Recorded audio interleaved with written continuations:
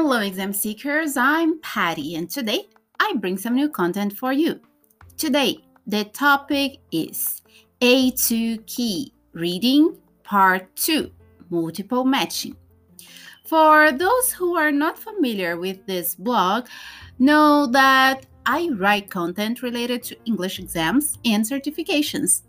I have written mainly about the Cambridge English exams, although the focus of the blog is to share content related to all English exams. So if there is any exam you want me to cover, please go to the blog at examseekers.wordpress.com and comment in the comment section. As for the past few weeks, I've been uploading content related to the Cambridge English YLE Young Learners exams and the main suite. Make sure you know your level of English and check them out. As for today, let's keep on talking about the Cambridge English A2 Key, former CAT. The Cambridge A2 Key reading and writing is divided into 7 parts. Part 1, multiple choice. Part 2, multiple matching. Part 3, multiple choice. Part 4, multiple choice close. Part 5, open close. Part 6, guided writing. Part 7, picture story.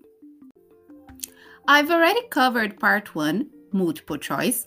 Today, I'm talking about Part 2, multiple matching. This part of the exam consists of 7 questions and 3 short texts on the same topic. Candidates should read the questions and the texts, then match them. Each correct answer will provide you with 1 mark. So, in the blog, there is a sample. In the sample, there are 3 people who wrote some information about them in their blogs. The questions provided relate to these 3 texts, and candidates have to check if the questions refer to Tasha's, Danny's, or Chrissy's texts.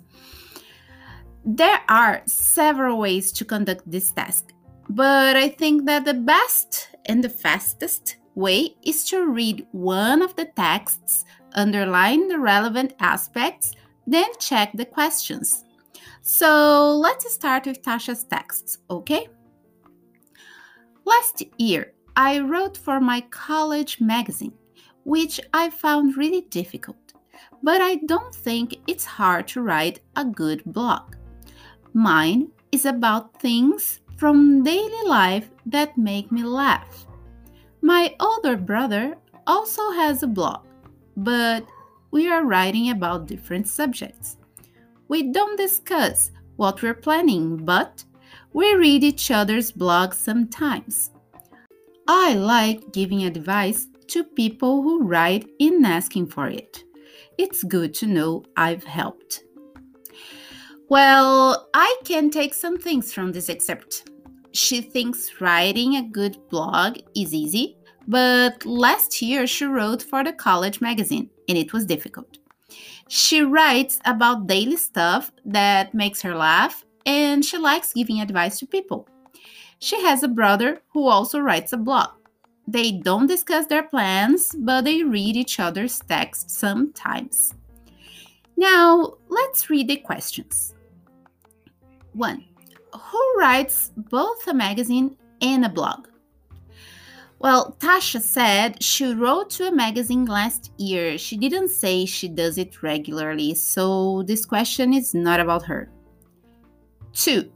Who says that studying and writing a blog at the same time can be hard? Well, Tasha didn't say anything about studying, so not her. 3.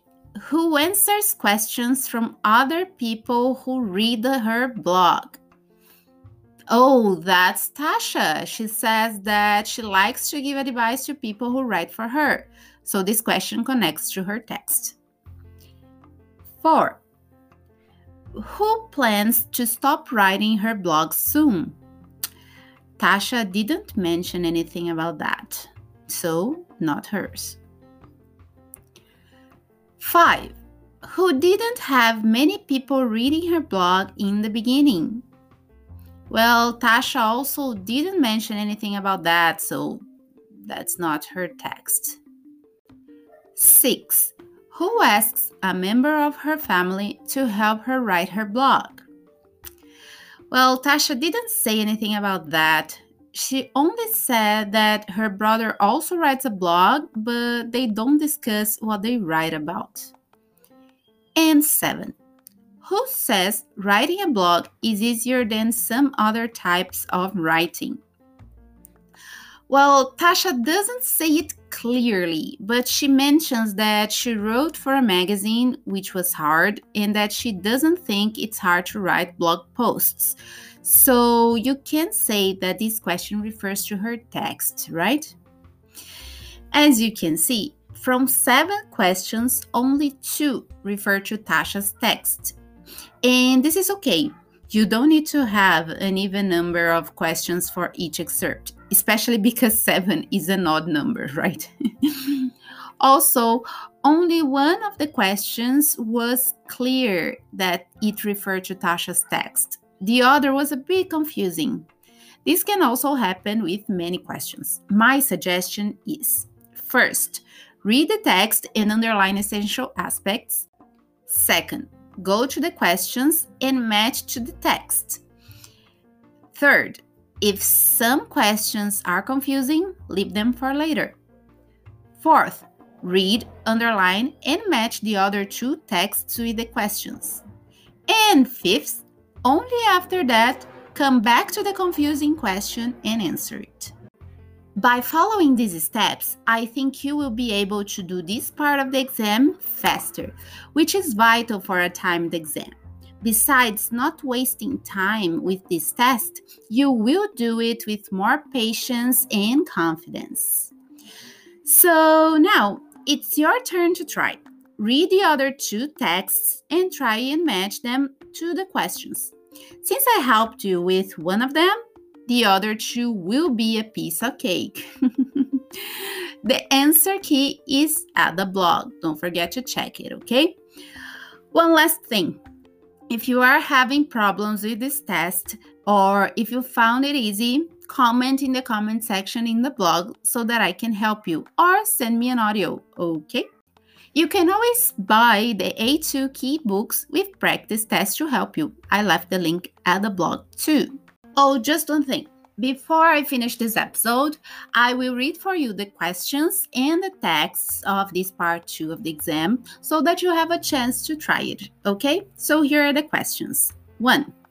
Who writes both a magazine and a blog? 2. Who says that studying and writing a blog at the same time can be hard? 3. Who answers questions from other people who read her blog? 4. Who plans to stop writing her blog soon? 5. Who didn't have many people reading her blog in the beginning? 6. Who asks a member of her family to help her? 7. Who says writing a blog is easier than some other types of writing? Now listen to the texts.